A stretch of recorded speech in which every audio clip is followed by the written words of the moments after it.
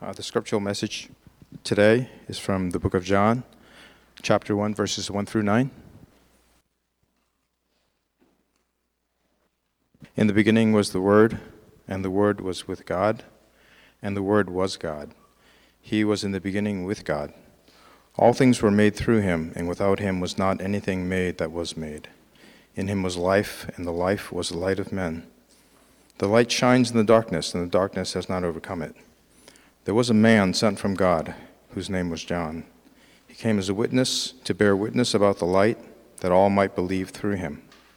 He was not the light, but came to bear witness about the light. The true light, which gives light to everyone, was coming into the world. This is the word of the Lord.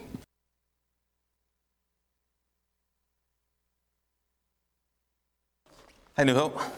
It's great to see all of you this afternoon. I'm going to invite you to pray with me. Let's go before God. Let's ask him to help us as we jump into his word. Our Father, we've gathered here today to sing to you, to sing truths to one another. We've gathered to speak to you. We've gathered to receive from you, Lord, to receive grace, to receive the instruction we need, to receive the truth that we find ourselves in constant need of. More than anything, Lord, we've gathered because we need you. We need you. And so we gather in the wonderful name of your Son, Jesus Christ, the name above all names. And we gather in the power of the Holy Spirit, not in our own strength, to offer worship to you and to receive from you. And so we ask that you'd fill us with your Spirit so that we might receive and believe and respond to what you show us. And we ask that you would show us Jesus Christ. More than anything, Lord, we want to see him in the pages of Scripture. We want to know him more deeply. We want to believe in him more firmly. So please make that a reality for us this afternoon. We ask that the words of my mouth and the meditations of all of our hearts would be acceptable to you, our rock and our Redeemer. In Jesus' name, amen. Last week, we came to the end of the story of Joseph and his family. And today we begin the Gospel of John, which is another narrative, and it's all about Jesus Christ from beginning to end. Two things you need to know as we jump into this new series. One, we're not going to go all the way through the Gospel of John in one swoop. We're actually going to be in the Gospel of John until the summertime, and then we're going to pull out. We're going to do something different. Then later on at the end of the summer, we'll jump back in, be in there for a few more months. We'll probably go away from it and come back home to John later on, a few months after that. So we're going to be kind of coming in and out of this book. It's a long book. And so that's the way we're going to do it. Second thing you all need to know, we all need to keep in mind, is that in the Gospel of John, the story of Joseph and his family hasn't actually ended. It actually continues. The Gospel of John is actually a continuation of the same story that we were studying back at the end of the book of Genesis up until last week. Here's why I say that. Because Jesus Christ, the one who we're going to be looking at week after week, is descended from that very same family line. He is a part of the family of Joseph. In fact, he was descended directly from Joseph's older brother, Judah. Back in Genesis chapter 12, God makes a promise to Abraham. He tells Abraham that he's going to give Abraham a son, a seed, and in that son he's going to bless the nations, he's going to bless the world. Abraham has a son, his name is Isaac. Isaac has a son, his name is Jacob. Jacob has a son, his name is Judah, Joseph's older brother. And it's from Judah's line that Jesus Christ comes and is born. And you can read more about that at the beginning of the Gospel of Matthew, if you'd like to. But there's another reason that this story in John actually continues the story of Joseph. And it's this. The whole narrative of Joseph and his family is meant to point ahead to Jesus Christ. We saw that often as we went through that narrative. Think about it this way. Joseph was rejected and abused by people who should have loved him.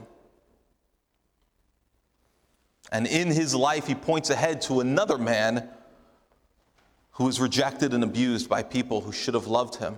He points ahead to a man who also would be handed over and imprisoned and left for dead, but would rise again as a ruler who would rescue his people, just like Joseph did, but on a much bigger scale. That's who Jesus Christ is. And he is one like Joseph, but better than Joseph. Like Joseph, he would come back to offer forgiveness and reconciliation to the people who wronged him so deeply. Yeah, as we saw again and again over the past few months, Joseph was a rejected, risen rescuer. But Jesus is the greater Joseph. He's the one that Joseph was pointing ahead to all along. As one has famously said, Jesus is the true and better Joseph. So you see, the story just continues. In fact, this is all part of God's big storyline, God's story of how he's bringing rescue and he's bringing reconciliation to a ruined world. We see these faint pictures of rescue. We see these faint pictures of God bringing reconciliation all throughout the Old Testament in that first half of the Bible, but it all points to the final rescue, the final reconciliation that Jesus Christ is bringing. The Gospel of John is all about us seeing that, coming face to face with Jesus Christ, the true rescuer, the true reconciler, the true ruler. John knows that. The author knows. In fact, he says in John 20, verse 31, this is kind of a purpose statement for this whole gospel. He says, these are written so that you may believe. Everything in this book is written so that you may believe that Jesus is the Christ, the Son of God, and that by believing you may have life in his name. You see, that's John, the author's goal, that you and I might believe in Jesus, that we might believe that he's the Christ. That means he's the chosen, anointed Messiah, Savior of the world, that we would believe that, and that we would also believe that he's the Son of God himself. And here's what's at stake. John tells us, by believing, you will have life in his name. That's John's desire for us. That's God's desire for us as we enter into this book as a church. If you're thinking, well, I'm not sure I believe that Jesus is in fact the Christ, the Son of God, then this is the right book for you to read. Maybe you're thinking, I don't know that it really matters whether Jesus is in fact the Christ, the Son of God. Why does it matter? After all, other people have claimed to be God before. Other people have claimed to be saviors before. And all those people, there's tons of them through history. They've all been dismissed. They're all the butt of jokes. Many of them have just been forgotten. Cult leaders come and they go. But not this one. Not Jesus. In fact, no one has had more of an impact on history than he has. No one is remembered and honored and worshiped as widely as he is. For that and other reasons, the question of who Jesus really is a vital question for each of us. In fact, you might say it's the central question of life. Who is he? John wants to answer that question for us. Or maybe you're here and you do believe that Jesus is the Christ and he is the Son of God. Well, John is the right book for you as well. It's written for those who have believed in Jesus and for those who haven't also. Because even if you would say, I've already believed that Jesus is the Son of God, I would ask you, do you always believe that? Like day to day, is there this constant trust and faith in your heart? This resilient, just fixed faith in Jesus that does not go up or down? You always believe in him? I don't. My faith wanes. It wanes pretty violently at times. I think we all have to admit That even if we would claim to have believed in Jesus and we're following Jesus as God, as Savior, nevertheless, we'd have to admit that there's often a gap between what we confess to believe, what we sing about. There's a gap between that and how we functionally live and what we functionally seem to believe. In other words, we don't always live as if we believe that He is the Christ, the Son of God, in whom we have life. And so for those of you who find yourselves there, where there's often this gap between what you claim to believe and what you're functionally believing day to day to day, the Apostle John is interested in closing that gap. God is interested in closing that gap, so that the way we live day to day will line up with what we confess with our mouths to be true and the songs that we sing, so that when we sing, what a wonderful name, He is in fact the Lamb of God, we will then live in such a way that reflects that truth. Today, our goal is just to introduce, it's just to begin thinking about two questions. One, who is John, the author of this book? Who is he? And two, who is Jesus? More importantly, who is Jesus? The main focus of this book. All right, so first question, who is John? Who wrote this thing? John is the author, and he's also, as we're going to find, a main character in this whole narrative of the Gospel of John. He's an apostle, which means he's a messenger of God that was chosen specifically by Christ. Jesus chose him to follow him and be his disciple, and later on he commissioned him to be an apostle, a messenger. By the way, this is not the John who wrote this book is not the same John that shows up in verse 6 here. In verse 6 it says there was a man sent from God whose name was John. That's another John. I know it's confusing. That's John the Baptist or John the Baptizer. We're going to learn about him next week. We're not even going to really talk about him at all today. The John who wrote this book doesn't actually name himself. He doesn't use his name in any of these chapters. He refers to himself this way. He refers to himself as the one whom Jesus loved. Which is a wonderful way to refer to yourself, right? If you are, in fact, a follower of Jesus, and you can take that name, you can use that name. You can sign that way if you'd like. The one that Jesus loved. John was perhaps Jesus' best friend of all of his disciples. It seems like they had an especially close relationship. In fact, when Jesus was dying on the cross, he looks down at John and no one else. He looks at John and he says, John, you're now entrusted with the task of taking care of my mother, Mary. He says to Mary, Mary, look, this is your son from now on. He looks at John, he says, John, this is your mother from now on. I'm entrusting her to you. There's a deep and close relationship, intimate relationship between John and Jesus. But John also, he has some other names. Jesus gave him the nickname Son of Thunder, which sounds kind of cool, right? Son of Thunder. Actually, John and James, his brother, were both called Sons of Thunder, which sounds kind of like an 80s TV show to me for some reason. I don't know. But he named them that because these two guys, they brought a certain energy to the group. They were kind of raucous. They were kind of vengeful. They were kind of impulsive. They sometimes were angry. He says, you're like sons of thunder. But eventually, John goes from being known as the son of thunder to, later on in church history, he's often referred to as the apostle of love. Because he talks so often about love. He wrote 3 other books of the Bible, 3 other epistles, 1 John, 2 John, and 3 John, and then he wrote the book of Revelation as well. And especially in 1, 2, and 3 John, he talks a lot about love. I think he repeats that term love over 80 times over the course of those books. He went from being this thunderous, angry, at times violent fellow to becoming an apostle that was marked by love. In a sense, you might say he became more like his best friend. Became more like Jesus. But the point of this book is not for John to present himself to us.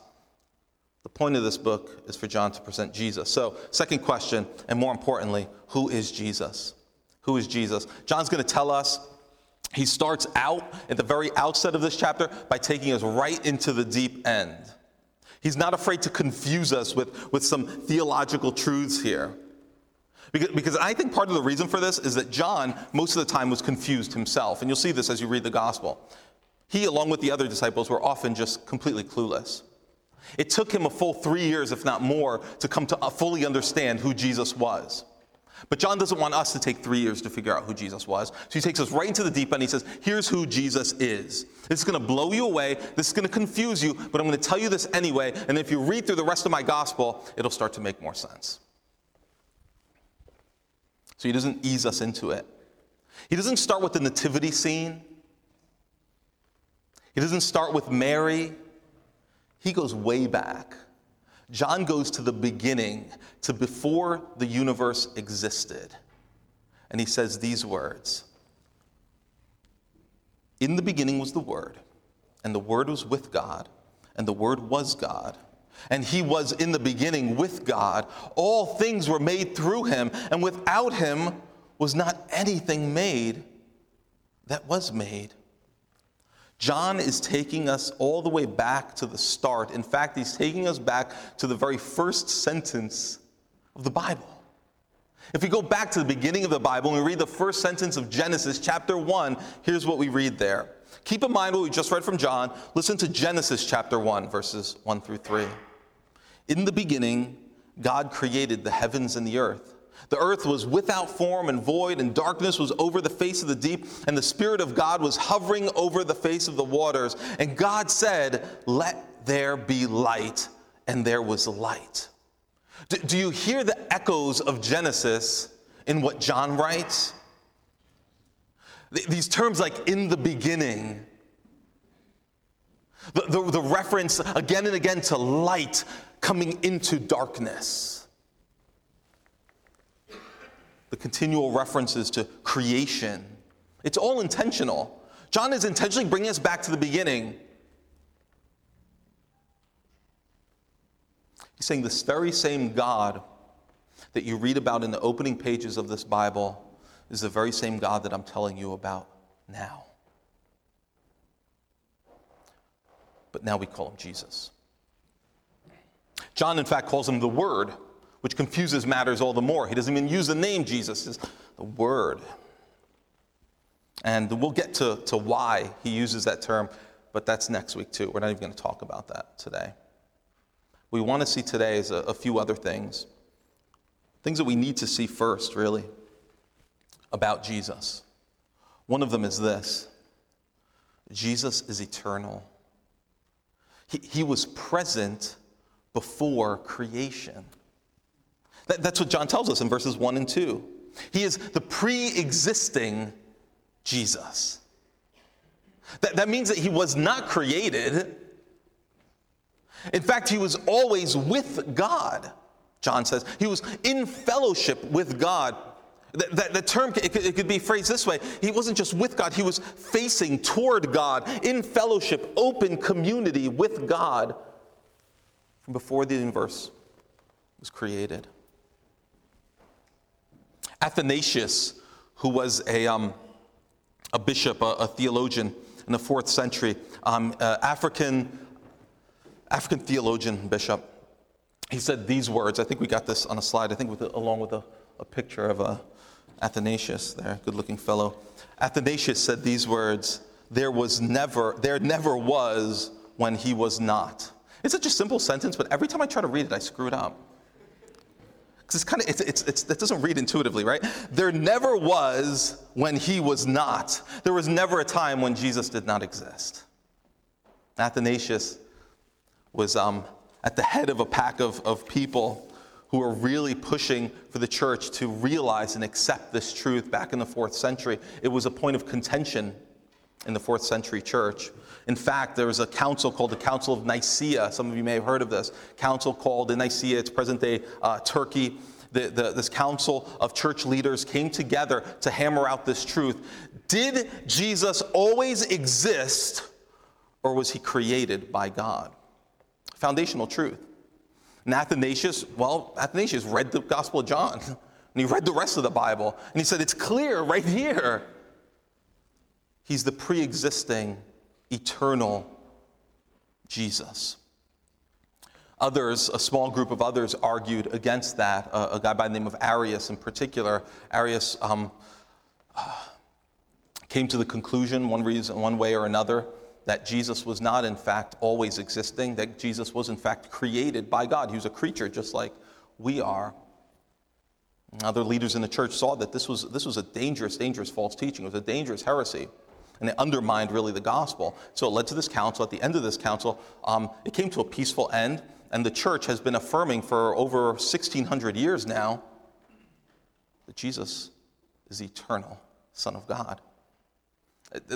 During that council, there were points at which it was not so peaceful. In fact, legend holds it, and we can't be completely sure if this really happened, but legend holds that another bishop by the name of St. Nicholas, and he is in fact that St. Nicholas, the one that we've all heard about, that St. Nicholas was so angry at Arius and Arius' false teaching that at one point, St. Nick got up and smacked, maybe even punched Arius in the face.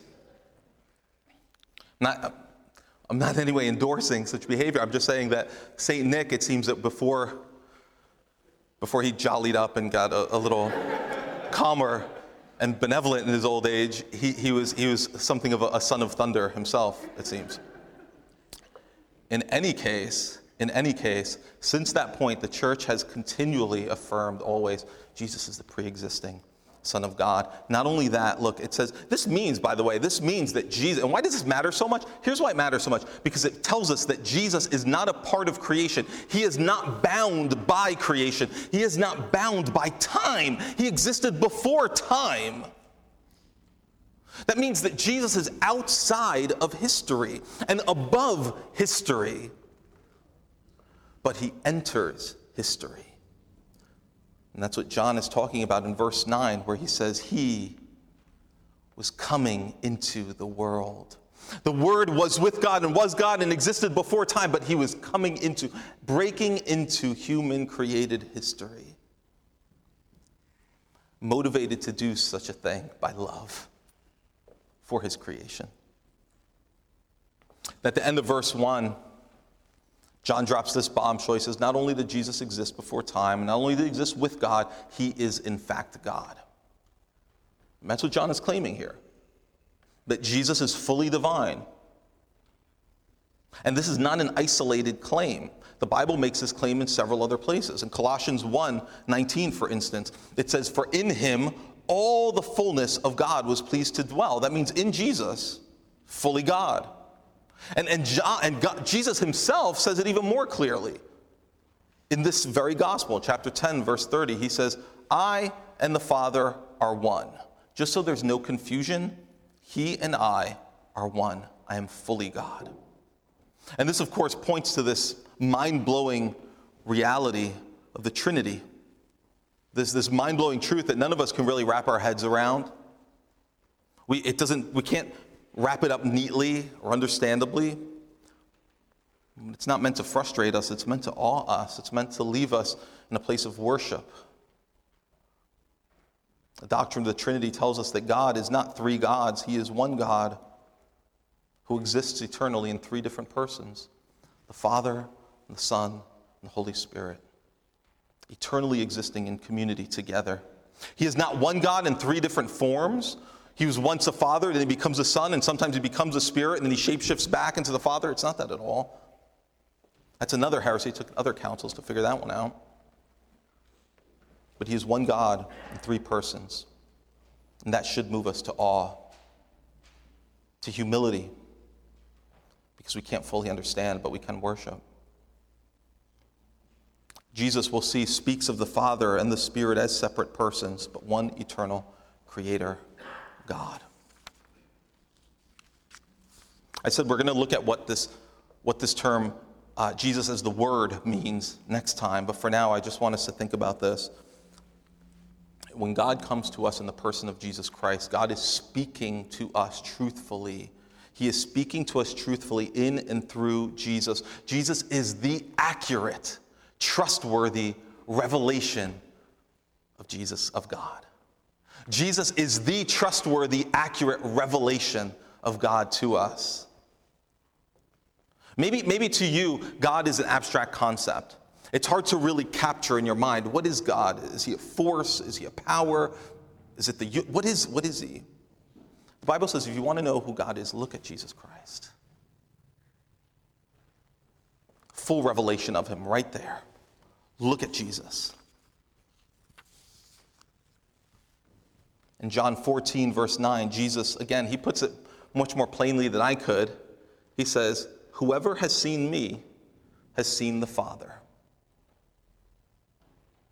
You know, we don't get a description anywhere in the Bible about what Jesus actually looked like. You ever noticed that? It seems that God doesn't really think that's all important, very important for us to know. If you were to close your eyes and picture what Jesus looks like, I wonder what kind of images would come to mind and where those images come from. Maybe they come from just images that we saw growing up in like church artwork or Christian bookstores. I know that we have a lot of these storybook Bibles at home. For some reason, we've collected so many of them at home. And one of them, in fact, I bought at a used bookstore, and it's an old one. It's a storybook Bible that came out before I was born. And there's pictures throughout it of Jesus. And I guess it's Jesus, but he doesn't look very Middle Eastern. He looks he looks like he kind of grew up in the 1960s. He has very blonde hair. He has a beautiful beard. It's lovely. And he's very fit. He's a very fit Jesus. And that image, for some reason, I saw it, and when I bought this book for my kids, I looked at it and I thought, this image looks so familiar to me for some reason. Like, I've been seeing pictures like this of Jesus my whole life, it seems, and it looks nothing like. In fact, my kids, we were sitting down. I forget which one of them was that said this, but we were sitting down to read the Bible together, and one of my kids said, "Which Bible are we going to use?" And one of them said, "Can we use the white Jesus Bible?" They said, "We use the white Jesus." Yeah. He was probably not light-skinned. It was very unlikely that he had blue eyes. But the fact is, we have very little in terms of a physical depiction of him. Here's what God wants us to know about Jesus. He gives us lots of cultural context. We can put some clues together to figure out what he probably looked like. But here's what God really wants us to know. He is God.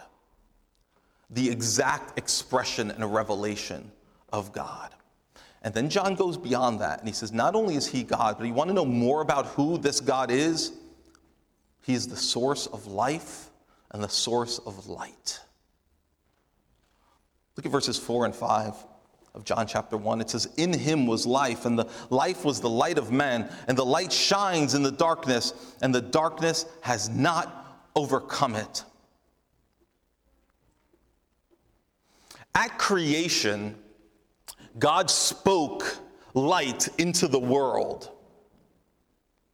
John tells us that Jesus was an integral part of that creation process, that the world was created through Jesus, the Word. At creation, Jesus was the one who brought life and light into a void, an empty universe.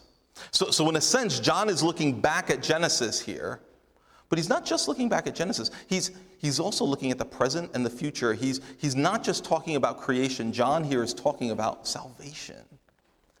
He's talking about redemption. Here's what I mean. Not only was Jesus instrumental in creating everything we see, in bringing form and life and light to what was at one time formless and dark and lifeless, Jesus is the one who also recreates. Jesus is the one who pierces the darkness of a world that has been ruined and cursed by sin. He brings light once again, just as he did at creation. He brings it again to recreate and to renew what was lost and broken, killed and darkened in the fall of humankind. He brings light once again. He brings new life to a world that's been bound up by death. As we sit in a place and time, in a culture, in a place in history that's marked by all kinds of darkness, we have to remember that Jesus is still the source of light. And Jesus is still piercing even present darkness with light. I want to read this quote from a pastor by the name of Ray Ortlund. You've heard me quote him before, maybe. He says it's a dark day, but God has not forsaken us. And that is what the Bible is saying to us here. But of course, we all know that it's a dark day, don't we? The darkness is obvious on all sides. The darkness of lies, the darkness of incompetence, the darkness of confusion, of cowardice, boredom, betrayal, sarcasm, selfishness, ego, ingratitude, loneliness, lust, broken promises, racial injustice, merciless judgments. The darkness is everywhere. When governments oppress their people, it's a dark day. When teachers mislead and exploit their students, it's a dark day. When parents abuse their children, and preachers conceal hypocrisy, and advertisers deceive the public, and scholars falsify their research, and bullies pick on the weak, and demonic powers move unseen but influential, and sinners die without an eternal hope, it's a dark, dark day. But you knew that already. End quote. We live with this oppressive, burdening reality that there's darkness all around us. We don't need to be reminded of that, but here's what we do need to be reminded of, that God has not forsaken his creation, and he has not forsaken us. In fact, he has promised to defeat darkness. In Jesus, God has once again brought light. He's bringing shape to the dark and formless. He is recreating the world. The Jesus who was there before it all will one day redeem and renew it all. We sometimes think of, at least I do, sometimes think of light and darkness when I read about it, like in the Bible or in literature. I think of light and darkness as these opposing forces. It's not quite accurate. Light and darkness are not equal in opposing forces. Darkness is the absence of light. So that wherever there is darkness, when light shines, what happens? The darkness vacates. The darkness is gone. It vanishes. There's no contest, in a sense, between light and dark. Wherever there is light, it will always, always, always defeat darkness. All you have to do is walk into a dark room and flick on the light, and you'll see what happens. The darkness disappears. It's no contest. And so it is with the world. Darkness is everywhere. But when Jesus shows up, when he shows up to live and to die and to resurrect and to one day come again, with every piercing of light, darkness is chased away. When we're traveling and we sleep in a hotel, I always like to draw all those layers of curtains closed so it's like perfectly, completely dark in the hotel room. I find that you can sleep so much more peacefully when the room is completely black. And in the morning, we wake up. My kids, we all share a hotel room usually, and wake up and kids are dead asleep, and I walk over and I pull open those curtains, and the kids all like scream and they kick, and they're like, no, why? The flood rushes in so quick. You can't even say it rushes in. It's just immediately the room has changed. The darkness is gone. The light has chased it away. And now there's light, and there's life in the room as everyone wakes up and complains. Darkness will not overcome, because this is a Jesus whom we worship. The Jesus we worship is not scared or overwhelmed by evil. He sees the evil all around us just like we do, but he's not overcome or overwhelmed by it. He overwhelms and overcomes the darkness. And how does he do it? This is the most incredible part of the story. He does it through death on a cross. In this moment where it looks like it looks like darkness has completely won the day, Jesus, the Son of God, hangs dying. The sky itself went dark. But little did the enemy know that in that very moment, death was being defeated. Darkness was being swallowed up by light. And on the third day, less than 3 days after that, Jesus would emerge from a dark tomb into the brightness of day and remind us that light and life will always prevail. And what does Jesus say? He says to us, when he emerges from that tomb, he can say to us, he can say to his enemies, just like Joseph said to his brothers, you meant this cross and this crucifixion and this arrest, you meant this all against me for evil.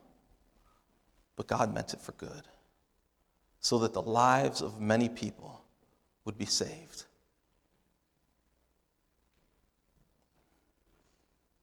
He will one day return to rule. And death and darkness will be finally, once and for all, banished from creation. Verse 5, the darkness could not overcome him. It could not seize and stop him. As we sang today, the grave could not hold him.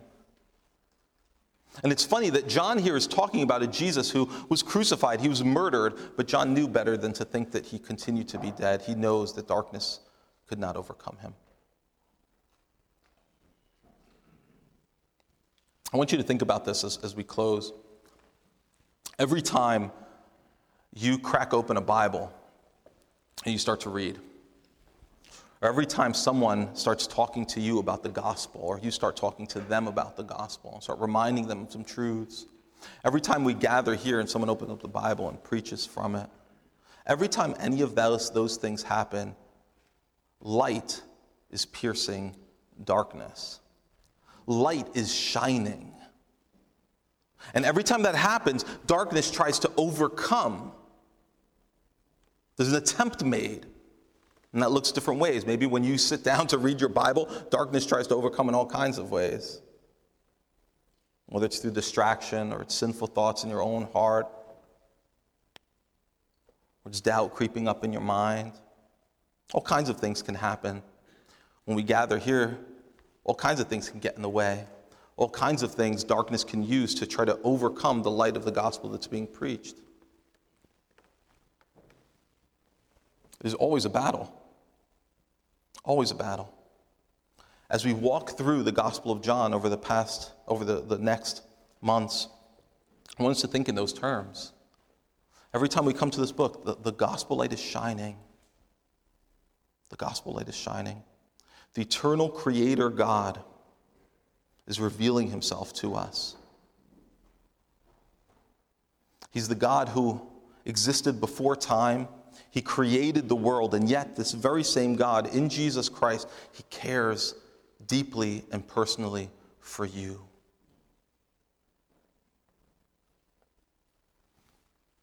Jesus is not just eternal creator, he's loving Savior.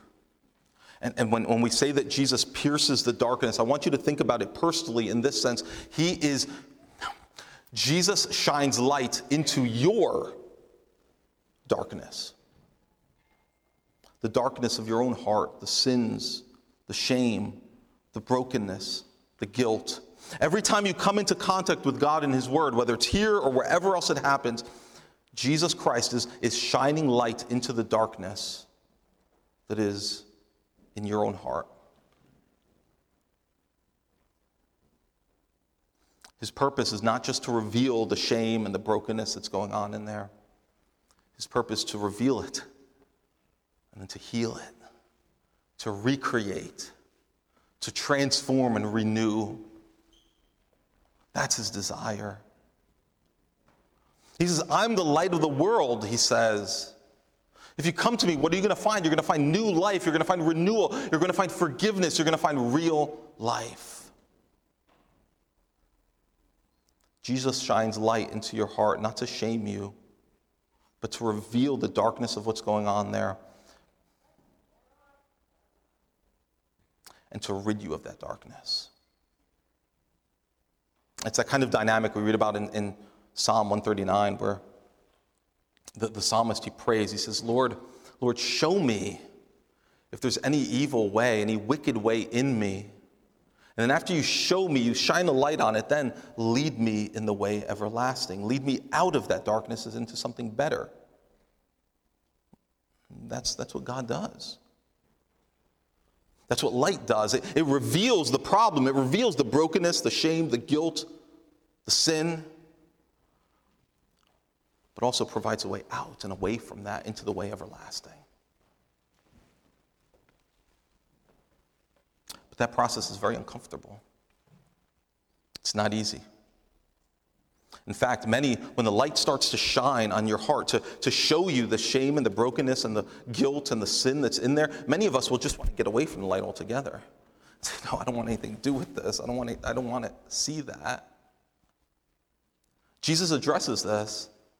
In John 3, verse 20, he says, everyone who does wicked things hates the light, and he does not come to the light. Why? Why would someone who's doing wicked things hate the light and not come to the light? Because he doesn't want his works to be exposed. But we can trust this Jesus.